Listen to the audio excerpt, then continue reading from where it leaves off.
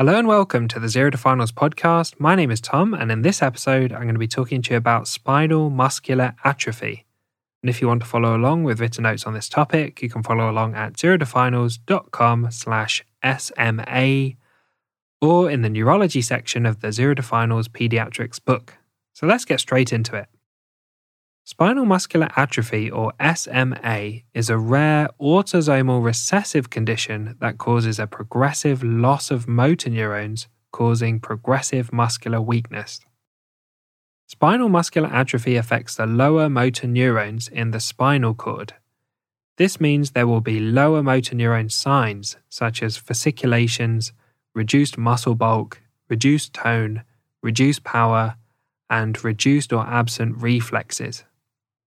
There are 4 categories of spinal muscular atrophy that are numbered from the most to the least severe. Spinal muscular atrophy type 2 is the most common type. SMA type 1 has an onset in the first few months of life, usually progressing to death within 2 years. SMA type 2 has an onset in the first 18 months. Most patients never walk, but they do survive into adulthood.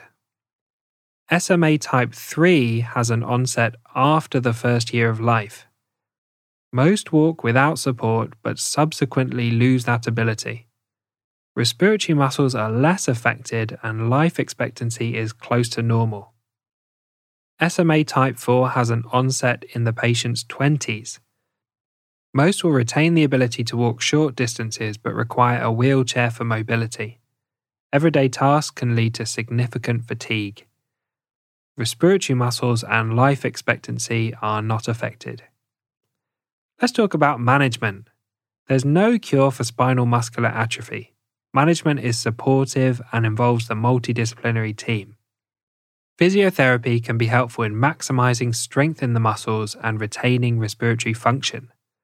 Splints, braces, and wheelchairs can be used to maximize function. Respiratory support with non-invasive ventilation may be required to prevent hypoventilation and respiratory failure, particularly during sleep. Children with SMA type 1 may require a tracheostomy with mechanical ventilation, which can dramatically extend life by supporting the failing respiratory muscles.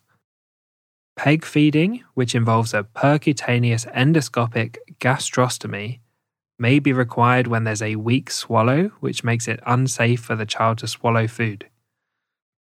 So thanks for listening to this episode on spinal muscular atrophy. A big thank you to Harry Watchman for perfectly editing this podcast.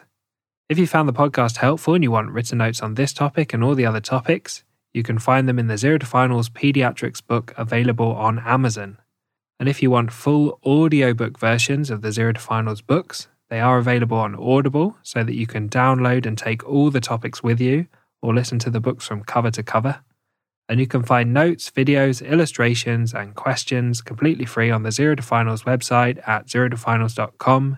And I hope you tune in for the next episode where we'll move on to Child and Adolescent Mental Health Services, or CAMS, and we'll start with depression in children and adolescents.